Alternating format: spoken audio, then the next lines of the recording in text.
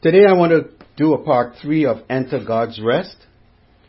And I'm going to do a brief recap of what we covered last week. And the main scripture we were in Hebrews chapter 3 verses 7 to 11. And what I will do, I will read that scripture one more time, because I just want us to have a fresh recollection of what those scriptures were referring to. And then as we continue, we will understand the context of what we are talking about. So that's Hebrews chapter 3 verses 7 through 11. I can read it. You don't have to turn. I'll just read it to you.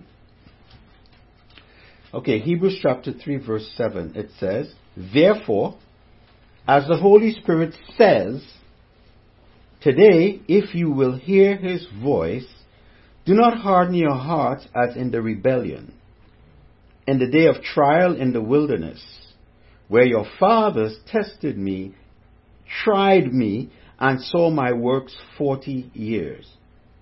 Therefore I was angry with that generation and said, they always go astray in their heart, and they have not known my ways. So I swore in my wrath, they shall not enter my rest." So that's where the title came about for this series called Enter God's Rest. So we were talking about what is that rest like in the context of the scripture that was quoted here, but it was also quoted in Psalm 95. I'm talking about the children of Israel. But as we go forward, I will transfer that to what it means for us today as believers in Jesus Christ. So the meaning of the word rest in Hebrews here means reposing down, to abide, to settle down. And the meaning in the Old Testament scripture means also repose, which repose means a state of tranquility. So when it says enter into my rest, it says enter into a state of tranquility. Okay? So we were in Numbers chapter 13 and Deuteronomy chapter 6 last week. You don't have to turn. I'm just going to tell you briefly what we talked about the last time. And in those two books, in those two books and chapters, it gave a brief description of the land and its contents. And we saw that the Israelites in the promised land did not have to start from scratch. When they took possession, what they needed to thrive was already provided for them. And when God spoke to Abraham about the promise, God was already having the land prepared for his descendants until the time for them to take possession of it. I mentioned also about the scriptures in Psalm 95, and which was also recorded in Hebrews chapter 3, which I just read in Hebrews chapter 3. But what I also touched on was the two verses preceding that, which was in Psalm 95 verses 6 and 7. And that referred to the relationship the Lord wanted with his people. And it was said, the actual scriptures talked about the Father, God, being their God, and they were his people of his pasture and the sheep of his hand. And what I thought amazing about that is that they related God to their Father, to their God, and the people of his pasture and the sheep of his hand. So that took me that God is the shepherd and they are the sheep of his pasture. So I took us back to verse Psalm 23, which talks about the Lord is my shepherd. And the analogy I use that he took the children of Israel out of Egypt and led them through the wilderness to green pastures, and that was the land of promise. It was a place to occupy and thrive, aka a place of rest, where they could be in a state of tranquility, and where they would serve and worship God, They didn't have to wander in the wilderness anymore. A place of stability and a place of tranquility. A place where they were provided for and all their needs were supplied. So the land of promise was the place where all their needs were supplied and all they needed was already provided for them. And even their enemies could not triumph over them. So as I said, remember the definition of rest. It means the reposing down, which is be in a state of tranquility. Now this rest they were entered into was to be like, and I use this term, a positive state of being. It's not only a physical rest, but emotionally and spiritually. This rest covered all aspects of their lives and their existence. It is a peace that comes only from a relationship with the Lord as they commune with Him and serve Him. As I said, He is their God and they are the people of His pasture and the sheep of His hand. There's a relationship between the shepherd and the sheep, as also there's a relationship between their Father God and His people. And this is a unique and exclusive relationship. And it can only be experienced through communion with the Father and His children. So that's kind of basically what we touched on the last time. So today I want to talk about the things that kept them from entering into His rest. So let's go to Numbers chapter 13. There's going to be some reading, but I need to do that so we can be in the right context and see how things unfolded and why God said what He said that was quoted in Psalm 95 and in that was recorded in Psalm 95 and Hebrews chapter 3. Numbers chapter 13, we'll start with verses 1 and 2 and then we jump around. Let me know when you're there, please. Okay, Numbers chapter 13 verses 1 and 2. Now this is the Lord speaking. And the Lord spoke to Moses saying, send men to spy out the land of Canaan, which I am giving to the children of Israel. From each tribe of their fathers you shall send a man, every one a leader among them. So God is telling Moses to send spies out, one from each tribe, and each person has to be a leader among the tribe. Okay? We're going to jump to verse number 30. We're going to jump to verse number 30. Now in verse number 30 it says, and 30 to 33. The spies have returned with a report. And in verse number 30 it says, then Caleb quieted the people before Moses and said, let us go up at once and take possession, for we are well able to overcome it. Verse 31. But the men who had gone up with him said, we are not able to go up against the people, for they are stronger than we. And they gave the children of Israel a bad report of the land which they had spied out, saying, the land through which we have gone as spies is a land that devours its inhabitants, and all the people whom we saw in it are men of great stature. There we saw the giants, the descendants of Anak, came from the giants, and we were like grasshoppers in our own sight, and so we were in their sight. So let's go to chapter 14 verses 1 through 4. Chapter 14 verse 1. So all the congregation lifted up their voices and cried, and the people wept that night. And all the children of Israel complained against Moses and Aaron, and the whole congregation said to them, if only we had died in the land of Egypt, or if only we had died in this wilderness. Why has the Lord brought us to this land to fall by the sword, that our wives and children should become victims? Would it not be better for us to return to Egypt? So they said to one another, let us select a leader and return to Egypt. Verse 5.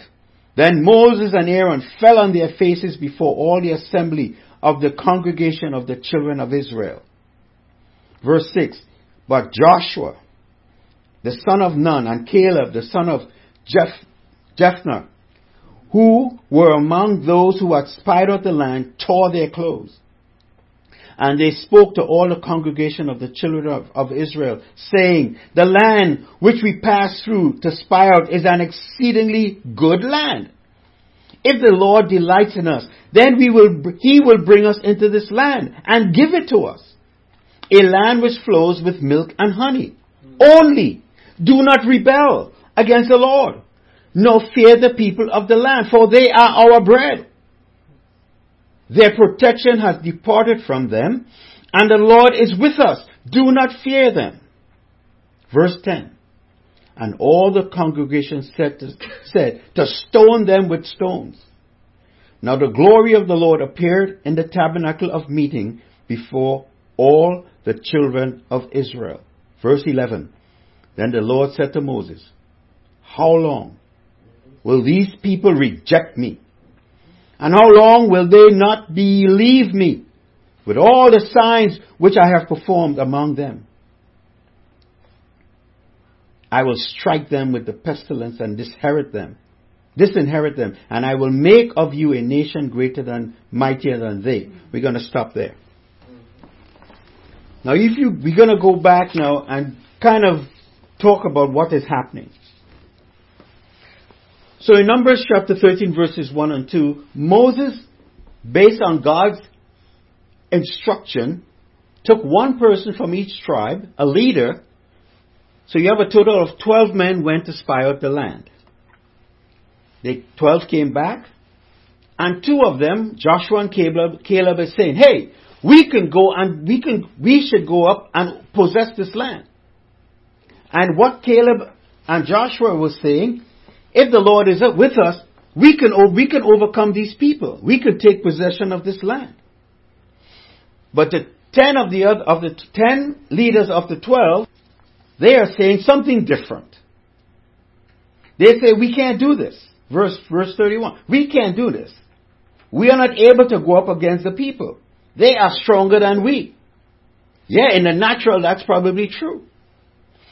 And they gave the children of Israel a bad report of the land which they spied out, saying, the land which we have gone as spies is a land that devours its inhabitants. Is that true? And all the people whom we saw in it are men of great stature. That's probably true. Then they saw the giants, and we were like grasshoppers in our own sight. That is true. They saw themselves as minuscule and insignificant. And so we were in their sight. That's a lie. The people never saw them. So how could they be grasshoppers in the sight of the people who occupied the land if they went, spied out the land, came back, and nobody knew they were there? So that's a lie. What I want us to pay attention to, as I said in the last message, God sent these spies out not for His benefit. He sent the spies out for their benefit, for the people, because God didn't send them because God didn't know what was in the land. They didn't know what was in the land, so God had to send them so they could get a sneak peek of what their inheritance was going to be. So they got a sneak peek, and they came back with a bad report because of their fear. So you look at Caleb's response in verse 30.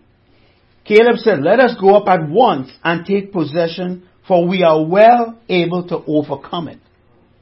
You look at the response of one person versus the response of others. Or 2 of them, Caleb and Joshua, said, yes, we can go and do it. 10 others says, no, we can't do it. Now let me ask you this question. If you have leaders, 12 leaders come back, 2 is saying we can do it, 10 saying we can't do it, who are the people going to believe? The 2 or the 10? They're going to believe the majority. And these are not just any old people from the congregation. These are leaders. People who lead the people. People who have influence over people, over the others. So people are going to believe what they say. So if 10 out of 12 says, this is a bad idea, the people are going to believe what they say. Amen? So in chapter 14, look at what the effect that leadership has over people. Watch this. Verse 14. So all the congregation lifted up their voices and cried, and the people wept that night. So the people believed the 10. And it caused so much fear in the congregation that these people were crying and they were up. They couldn't sleep. Because what they're saying, God took us out of Egypt where we were slaves, but we didn't have to worry about, eating or where we're going to sleep. You brought us in this place now, in the wilderness, for what? And then they start complaining, and it says, verse 2 in chapter 14, all the children of Israel complained against Moses and Aaron. And the whole congregation said to them, if we had died in the land of Egypt, and if only we had died in this wilderness, why has the Lord brought us to this land to fall by the sword, that our wives and children should become victims? Would it not be better for us to return to Egypt? And on top of that, they said, let us select a new leader. Let's get rid of Moses and let us go back to Egypt. Now, why do you think in verse 5, Moses and Aaron fell down on their faces before the assembly of the congregation of the children of Israel? Why do you think Moses and Aaron did that? I'll tell you why. If you remember back when Moses went up to the mount and he came down and the people were doing all kind of wicked things. You remember what God did to those people? And if you go and you see how God dealt with rebellion, Moses and Aaron, they knew God's character. They knew what he was like. And the strange thing about this, these people knew what happened in the past. Because God says, how long, verse 11, will these people reject me? How long will they not believe me for all the signs which I have performed among them?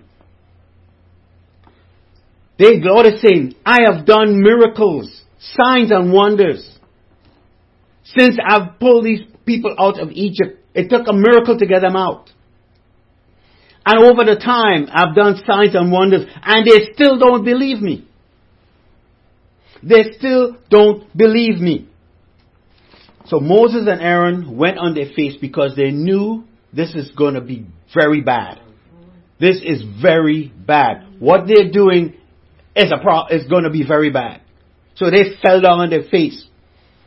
And when God said, I will disinherit this people, what do you think happened? Moses interceded on behalf of the people. Because he knew what God would do. What God said he would do it. Moses interceded on behalf of the people, and God changed his mind.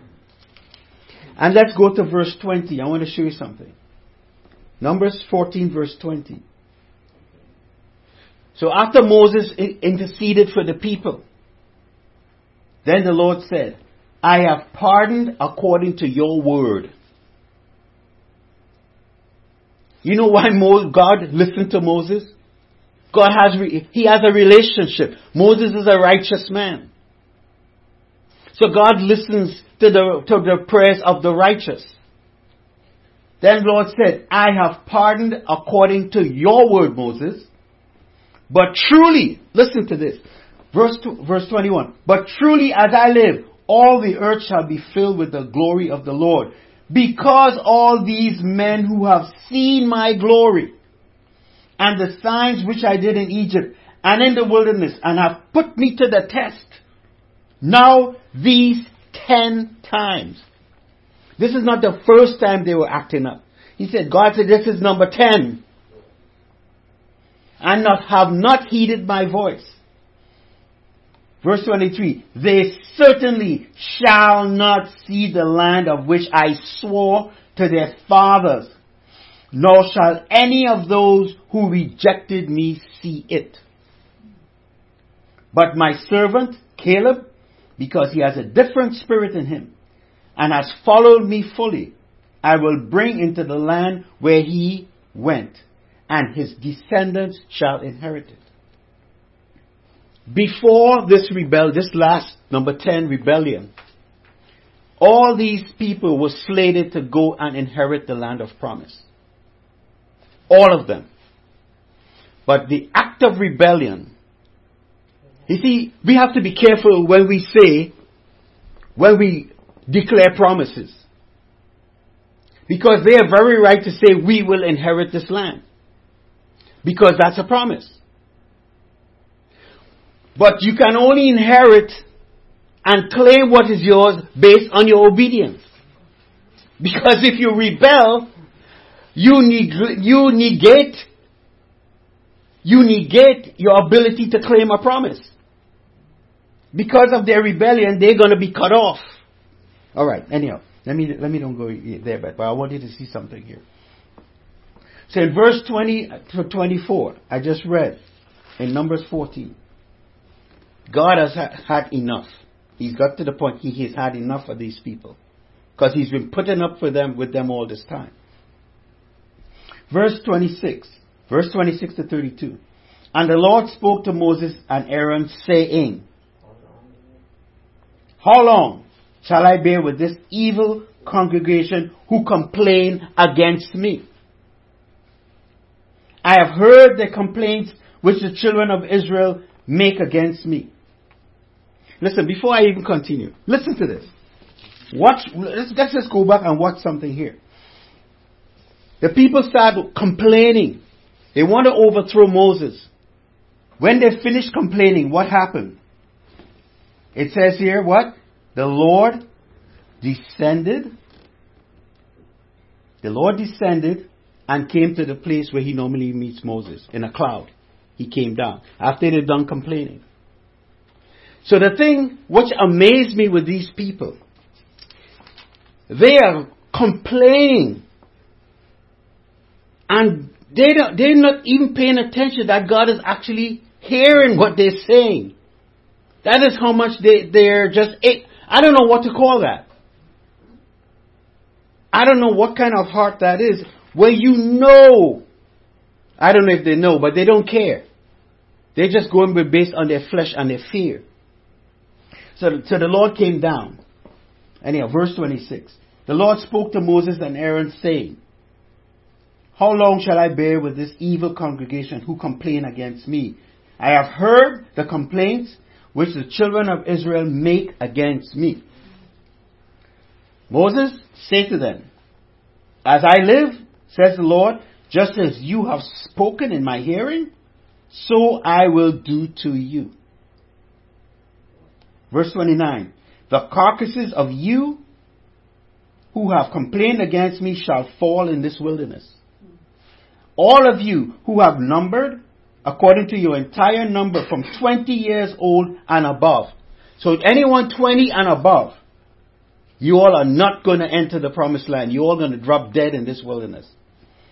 Except for Caleb, the son of Jephunneh, and Joshua, the son of Nun, you shall by no means enter the land which I swore I would make you to dwell in.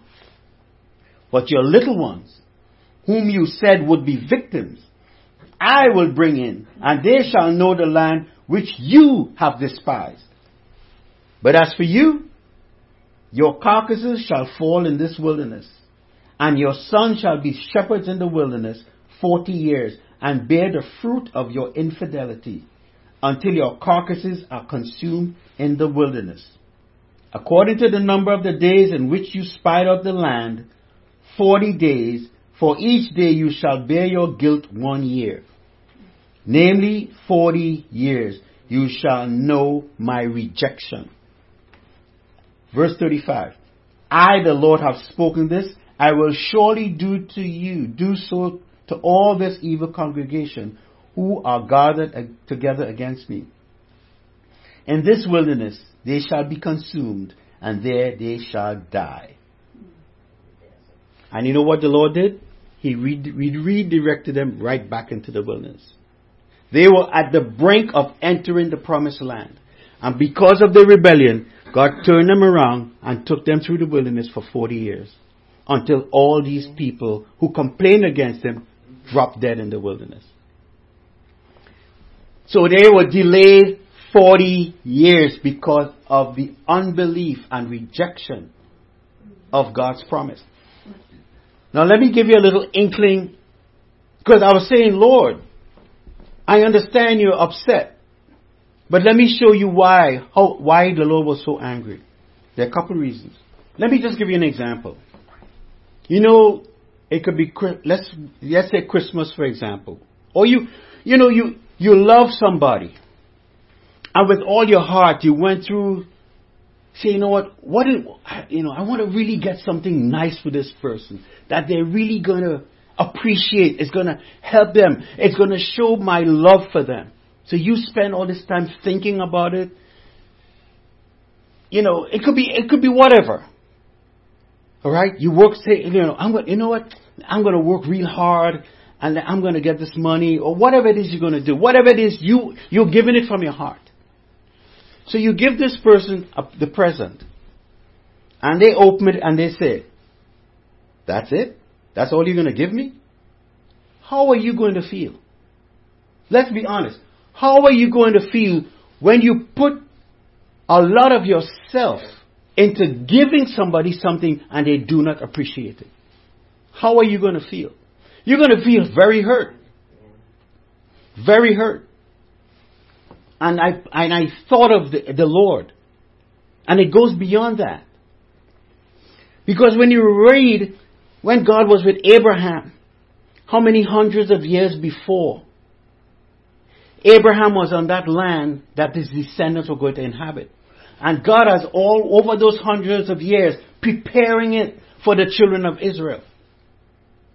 They didn't have to start from scratch. They had cities they didn't build. Wells they didn't dig. Vineyards they didn't plant. They had everything they needed. They didn't have to lift a finger to do anything. And what happened? They sent spies to give them a preview of what it is they're going to inherit, and they rejected it. So Caleb and Joshua and others who believe, who didn't complain, they are the ones who are going to enter. Why? Because they believed God. They believed. And the reason why we know they believed, because they said, we can go and possess this land. It's a land flowing of milk and honey. We are able to do it. Because why? Because they know the character of God. It wasn't by their will or power that they were going to inherit that land. God, in the past, has supplied and fought their battles and kept their enemies from them. He's the one who supplied their need. He's the one who provided for them. What's different about going and entering this land? Because that was their goal from when He took them out of Egypt. Why would it be difficult for God to make it for them to possess that land? It shouldn't be a problem. But they rejected God because their mind was always on the things of the past. And what the difference is, because Caleb and Joshua believed God, that's an act of faith. Faith is taking God at His word. Rebellion is when you go against what God says about us. If God says that we are the righteousness of God in Christ Jesus, and we say different, we are calling God a liar. So the children of Israel, in their complaining and belly aching, were going against what God says. God says, I'm going to take you into a land of promise. And they say, no, we can't enter that because we don't have the ability to enter it, which is true. So they were snared by the words of their own mouth, because what they declared, God made it happen. He said we should have either died in the wilderness or we should go back to Egypt. And he said, because you have said it, that's exactly what's going to happen to you. You all will die in the wilderness. So a couple of things we got to see here. We got to take God at his word. And insult to God and calling him a liar. That is what they were doing. He has something good for them and they rejected it. We are limited when we rely on our abilities. It takes faith to accomplish things greater than our own capabilities. The spies didn't have faith.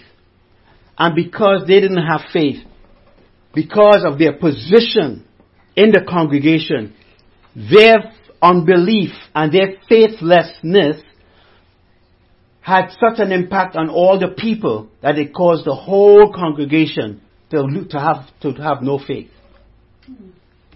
Right? So it shows you the power that one person can have over a multitude. When God is in something, we are guaranteed to succeed. God was in taking them into the promised land. They didn't have to worry about the inhabitants because God was in it. And as we see later, they were able, when they came back later, 40 years later, they were able to drive out the inhabitants of the land. So when God is in something, you don't have to worry about if it's going to succeed or not. You know it's going to succeed. We got to take God at his word no matter what others are saying or doing. Because if you see, even though the leaders had unbelief, God not only held them responsible, he held those who believed them responsible because they had a death sentence on them. So those people can't blame the leaders because they were there when God was doing all the miracles. They heard the word because Moses told them what God told him to tell the people. So what the people heard and what the leaders heard, they all heard the same thing. They all saw the same thing. So there was no excuse. They couldn't blame the leaders for their unbelief. So we have to be careful what we hear and what we believe. You could hear me talking, but it's your responsibility to go and read the word for yourself and get revelation and understand it. To know that what I'm saying is true and don't just take me at my word. Because I am going to be held accountable, but so are you. You can't say it's my fault. It's your fault. No. You are responsible to read the word and let the Holy Spirit teach you and get understanding for yourself. I'm just saying. Because that's how they got misled. Because they were listening to the leaders and not paying attention and seeking God for themselves. Watch what we say in relation to what God has already said about us. Let me repeat that. Watch what we say in relation to what God has already said about us. When we said we are no good, when we say we are stupid, when we say we can't do anything, we are saying, if we call ourselves believers in Christ, we are saying opposite to what God says we are. The Word of God says we are the righteousness of God in Christ. The Word says that we can do all things through Christ. The Word says that we are washed by the blood of the Lamb. If we speak contrary to that, we are calling God a liar. And therefore we are speaking in terms of unbelief.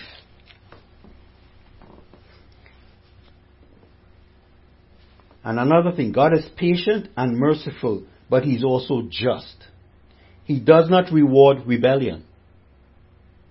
Those who followed the unbelieving leaders did so by choice. As I said, they heard the same word, but they chose to listen to these people and follow them. So you have to be careful as you walk. Make sure that you don't have a heart of unbelief. So I hope you receive something today. In Jesus' name.